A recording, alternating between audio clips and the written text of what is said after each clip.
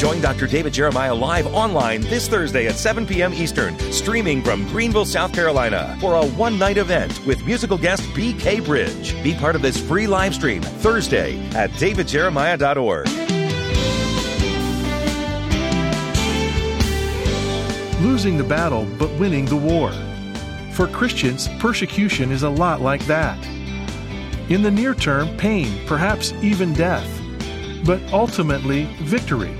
Today on Turning Point, Dr. David Jeremiah considers the proper perspective to embrace when persecution comes your way. From the world of the end, here's David to introduce the conclusion of his message, In a World of Persecution, Be Prepared. And we thank you for joining us today. We're in the midst of a series of studies called The World of the End, based on a book that has just been released here in October. And we've been talking about the sermon that the Lord gave on Mount Olivet when he sat with 4 of his disciples and answered their questions about the future. Jesus gave a long-standing prophecy that extends from where they were then all the way until where we're headed now. And he gave us some clues as to what we should expect as we move toward the coming of Christ. We've been studying those and learning from them and being motivated by them, because in every situation, there's a call to action. In a world of deception, we are called to be honest. In a world of war, to be calm. In a world of disaster, to be confident. And in a world of persecution, the call to action is to be prepared. Jesus said in John 16:33, he said, in the world you will have persecution, but be of good cheer. I have overcome the world. We know for a fact that persecution is on the rise in our country, around the world. We'll have some stories to help you understand that as we move forward. We'll get to our study in just a moment. But first, let me remind you that this Thursday we're going to be in Greenville, South Carolina, at the Bon Secours Wellness Arena. And with us this week is a brand new singing group that we've just learned about, B.K. Bridge. They were here at our church not long ago. They're made up of a bunch of singers who, for a period of time, sang in the Brooklyn Tabernacle Choir. Bradley Knight, who is their leader, has put them together, he and his wife, and they have a great sound with lots of energy. You don't want to miss Thursday night. If you haven't already gotten your tickets, you can do so by going to davidjeremiah.org/tour. And there you can order the tickets you will prayerfully use this Thursday night when we come to South Carolina. We have one more event after this. I should tell you about that. That's Friday, November the 11th in Buffalo. And that night, we have Ernie Haas and Signature Sound and the Voices of Lee. It will be quite a night, I promise you. So let's get back to what we're talking about here as we study Matthew 24. Today, in the 9th verse, we have the words of the Lord Jesus concerning the persecution that is to come, and if we understand prophecy correctly, maybe already in the process. So let's find out more about that as we open our Bibles together. Have you ever felt anything negative because people know you're a Christian? One of the grimmer realities of Jesus' revelation in this verse is that persecution against his followers is not clinical or detached. It's the persecution of God's people during the world of the end, fueled by emotion.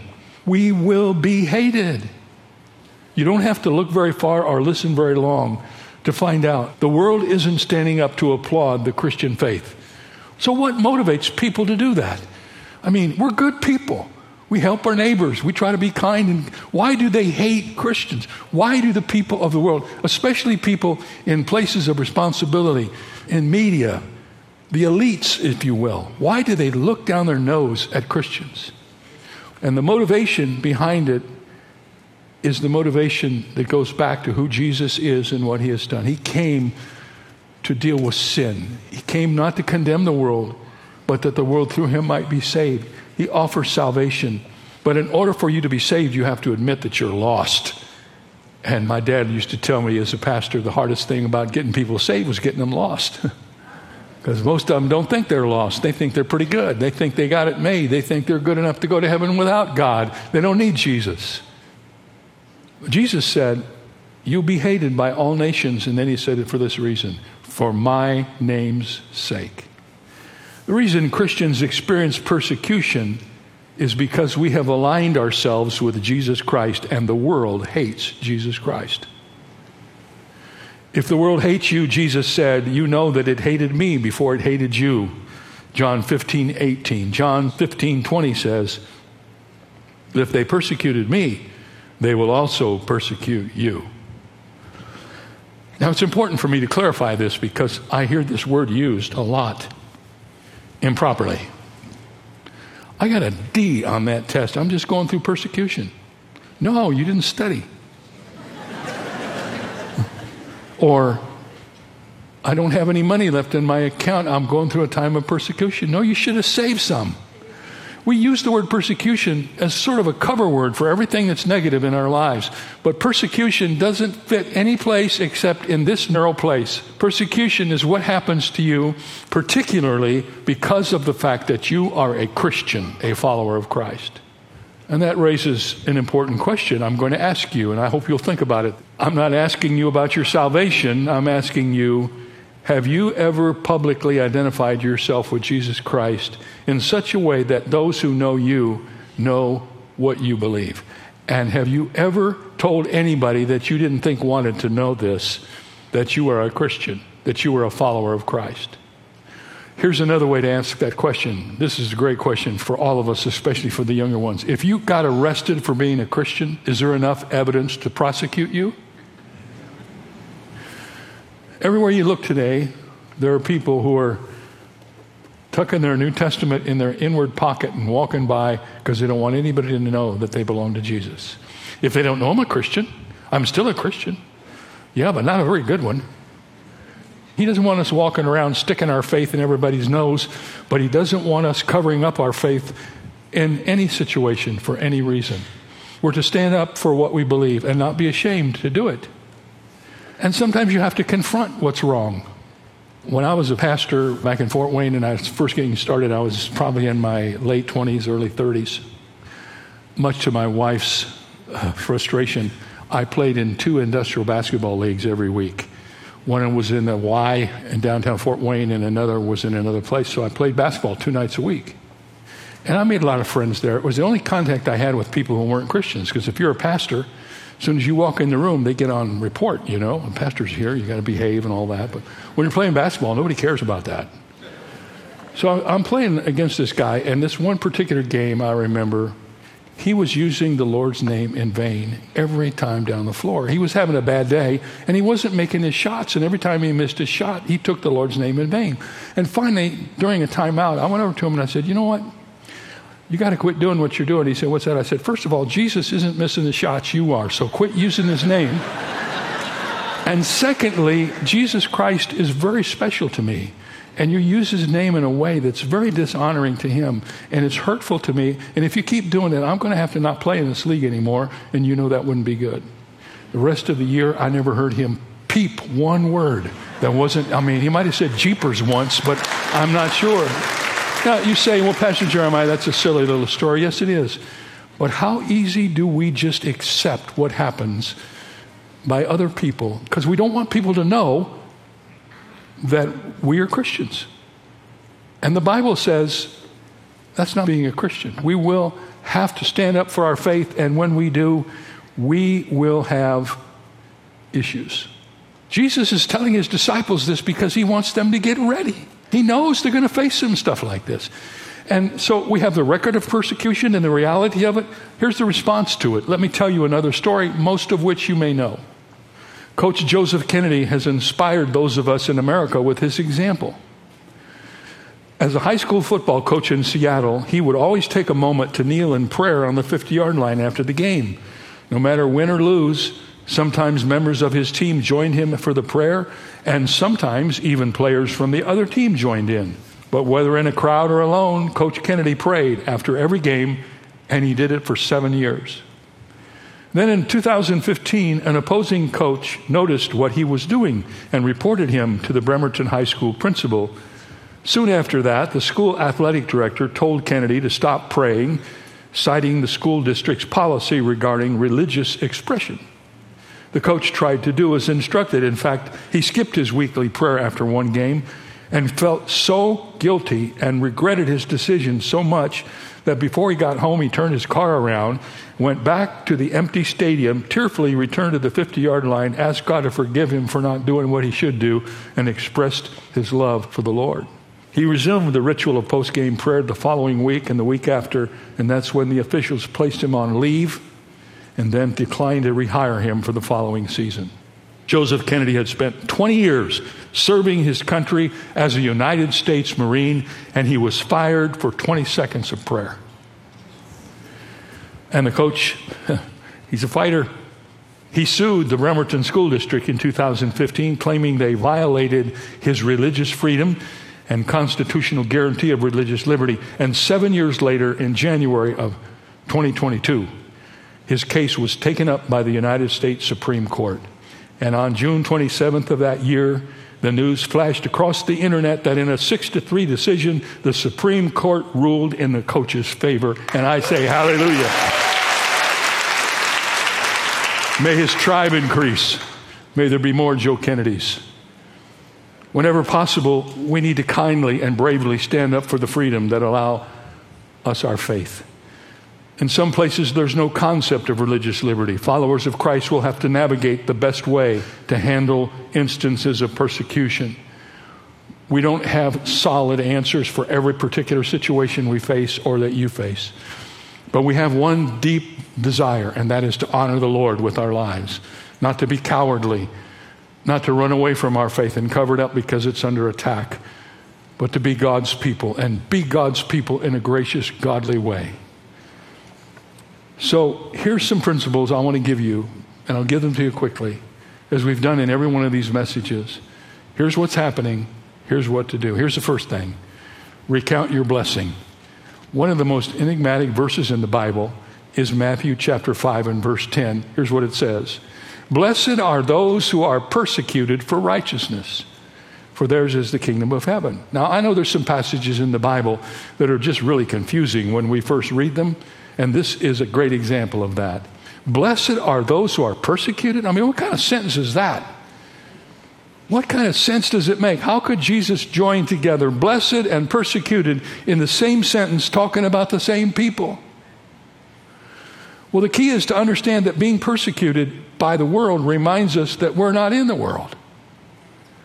We are members of God's kingdom. We are children in His family. Therefore, we can choose to minimize the importance of what we experience in the world because it does not matter in the face of eternity. We would much rather focus on where we're going to be forever than worry about where we are now, what we're going to know in the future than what we now know. And so it is kind of a backdoor blessing when people persecute you. It just reminds you, I'm on the right road and I'm going in the right way. There's the broad way and the narrow way. I'm on the narrow way. I'm headed toward heaven. That's not some sort of sick acquisition of our faith. That's just what the Bible teaches. Blessed are you when you're persecuted for righteousness' sake, for yours is the kingdom of heaven. Secondly, respond with worship. And here's one of my favorite points. If there's anyone in history who understood the reality of what it's like to be persecuted, it was the Apostle Paul.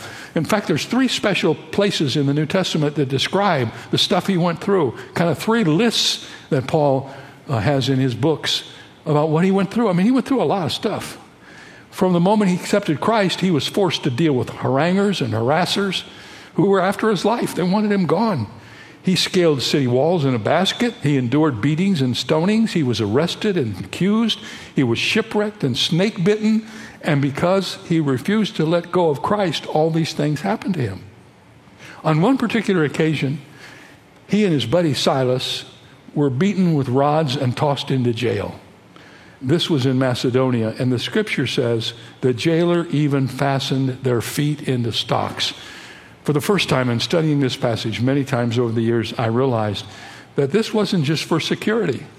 They were an additional form of punishment. A square log was split in 2 with holes drilled for the prisoner's ankles. The top half was removed. The prisoner's ankles were positioned in the bottom half. The top half was then laid down on top of the ankles and fastened. And the prisoners were left in this position for days, which meant they were unable to move their legs at all. This was torture, just because Paul and Silas were telling people about Jesus.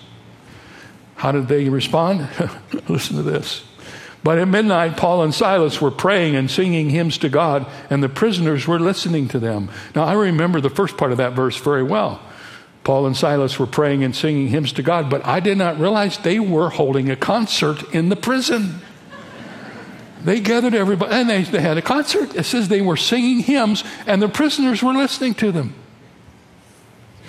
You remember the rest of the story, I'm sure. An earthquake shook the foundation of the prison. Paul and Silas were freed, but they didn't run away, because the jailer would have been killed if they got out of his jurisdiction. So they stayed. Guess what happened? The jailer got saved. The Bible tells us that. They were praying and singing hymns to God, and in doing so, they eventually led the jailer and his whole family. Why? Because they acted in such an uncommon way.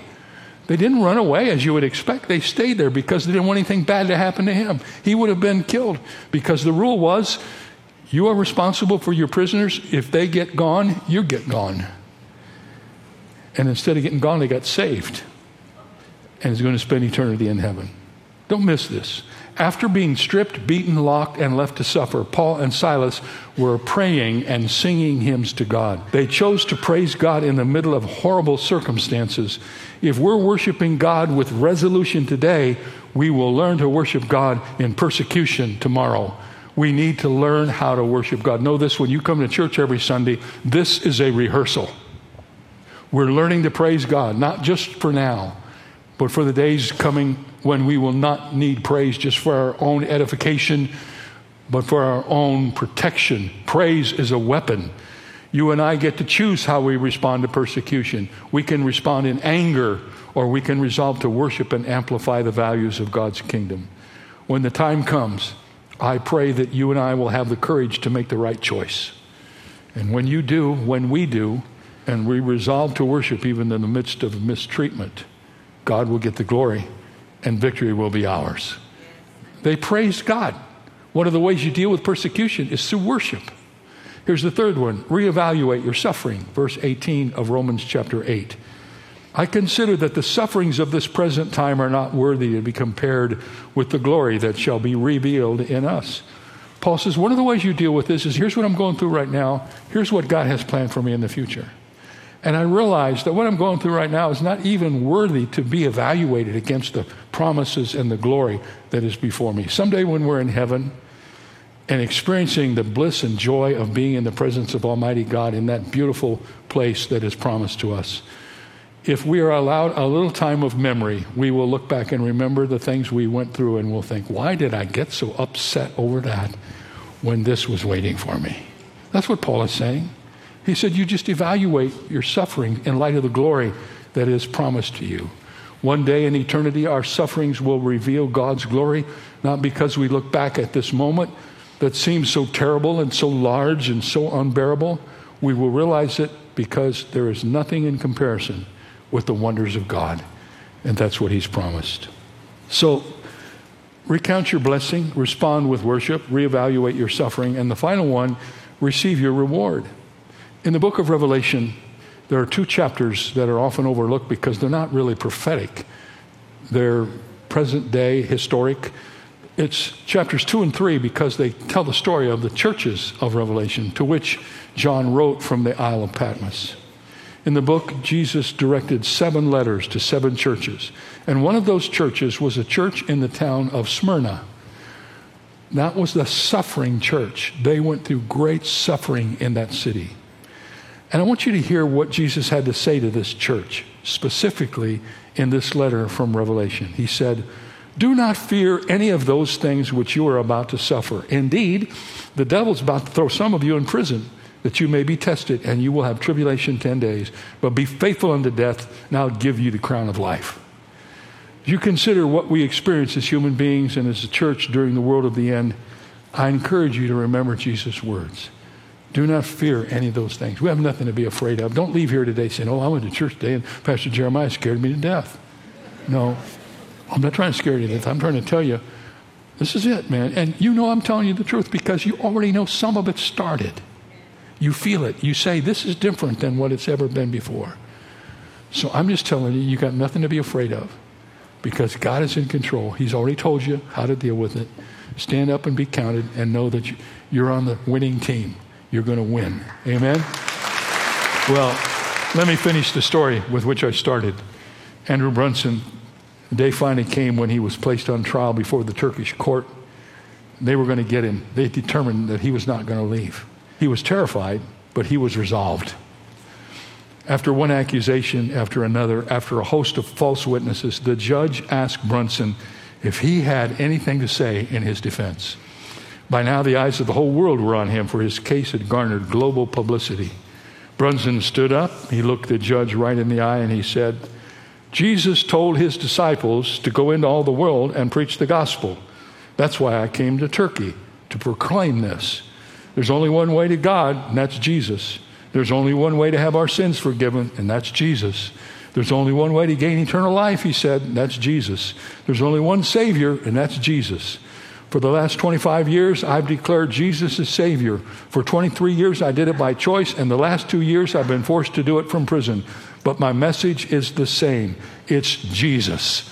And that was how he defended himself. And I say hallelujah and praise God for a man like that. And somehow, in spite of his bold declaration, God moved the levers of leadership and diplomacy, and he was released to return home to the United States. And he continues now to tell his story. He's written a book, and what God did for him and through him is a great encouragement to all of us. He's sort of a prototype of what's coming and how we can live for God in spite of the pressures. So in a world of persecution, we must be vigilant, we must be prepared, but we don't need to be anxious. God will give you the grace when you need it. You say, well, what would I do if something happened to me? You don't know what you do, and you don't have to worry about it, because when the time comes, you'll know what to do because you're a believer. God will show you what to do, and you'll have to make a choice whether to do it or not, but you'll know what to do. The devil cannot win. The gates of hell cannot prevail against the church of Jesus Christ. Whether we live or die, the gospel is true. Did you know the gospel is true whether you believe it or not? You cannot say the gospel isn't true just because you don't believe it. The gospel is true whether you believe it or not, whether you accept it or not. It's true. It always has been true. It always will be true. And the gospel is Jesus. Jesus is true. Jesus is the truth. And I'm here to declare to you today that we are on the winning side. We're going to go through some rough periods as we head toward heaven. Some of us will experience it more than others. But what I'm challenging you to do is this. Ask yourself, am I a real Christian? Does anybody know that I'm a Christian? Why don't you tell somebody just bravely, kindly, graciously, in the right setting, hey, did you know I was a Christian? It will shake them up. And the first question they'll ask is, what do you mean? And then you can tell them. And when you do that, the Bible says you will feel a sense of God's presence like you've never felt it before. And you will be blessed, and you will be reminded that the Christian life isn't just all about the good things God provides. It's about the testimony we have in this world to which He has called us. We need to stand up and be God's people and not worry about the future because God has it under control. Amen. Amen. I always think about that because God is eternal, and so when we get to the future, God will always be there. He's always been there. He lives in the ever-present, which means that there is no past or future with God. He's always there. I don't know how to understand that, except I believe it, and it encourages me to know that nothing surprises God. He knows everything there is to know. Well, tomorrow we're going to talk about a kind of a similar subject, but more personal perhaps. Jesus said that as we approach the time of His coming, it will be a time of hatred and betrayal. And betrayal is the key to tomorrow's lesson from Matthew 24:10. I always think about betrayal in this way. You can't be betrayed by somebody you haven't loved and trusted. And that's what makes it so painful. Maybe you've gone through some betrayal in your life. We'll talk about that tomorrow. I hope you'll join us then. I'm David Jeremiah. This is Turning Point, and we're having a great time studying Matthew 24. See you next time.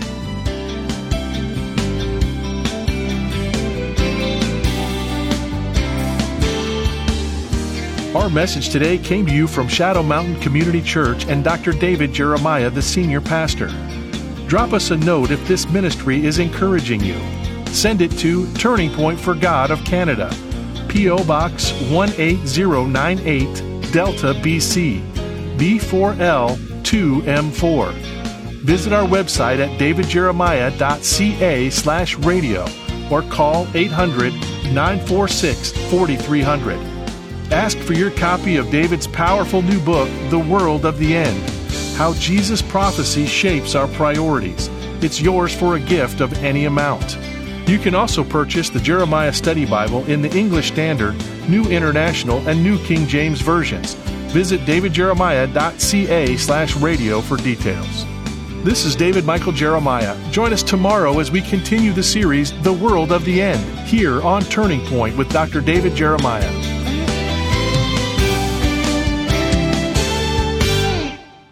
If you enjoy listening to Turning Point with David Jeremiah, you will be happy to hear that there is now a daily Turning Point television broadcast that you can watch each weekday. Tune in to Faith TV, Joy TV, or Miracle Channel, Monday through Friday, to watch the Turning Point daily television broadcast. Be sure to check your local listings for the channel and time in your area, or visit davidjeremiah.ca/TV to download a program schedule or watch at your convenience. That website again is davidjeremiah.ca/TV. In all we do each day, Dr. David Jeremiah and Turning Point work to make a global impact for the kingdom of God. But we can't do it alone. That's where Bible Strong Partners come in. These loyal monthly supporters form the foundation of Turning Point, allowing Dr. Jeremiah to teach the whole counsel of God. Partnering with Turning Point enables you to share in the eternal impact of this ministry, leading people to Christ through our media and printed resources, multiplying Bible teaching broadcasts, presenting the gospel around the globe, and strengthening the saints. In appreciation for your partnership, Turning Point wants to provide you with exclusive monthly resources and study guides, member-only communications, an on-demand library of study content, and so much more.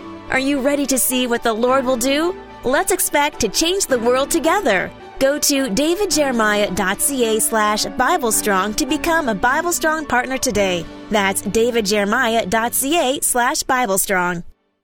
When Dallas Green was manager of the New York Yankees baseball team, he hung a sign on the wall of the club's spring training facility in Florida that read, "The will to win is not worth a nickel unless you have the will to practice." We often think of the value of practice when it comes to athletics or learning a musical instrument. But practice also applies to the Christian life. The more we practice the disciplines of the spiritual life, things like prayer, Bible study, worship, giving, and service, the more like Christ we will become. There is no growth in maturity without practice. This is David Jeremiah encouraging you to get on the road to new life. Discover God's way to practice on Route 66. Route 66, driving the word home. Log on to Route66Life.com. Start your journey home today.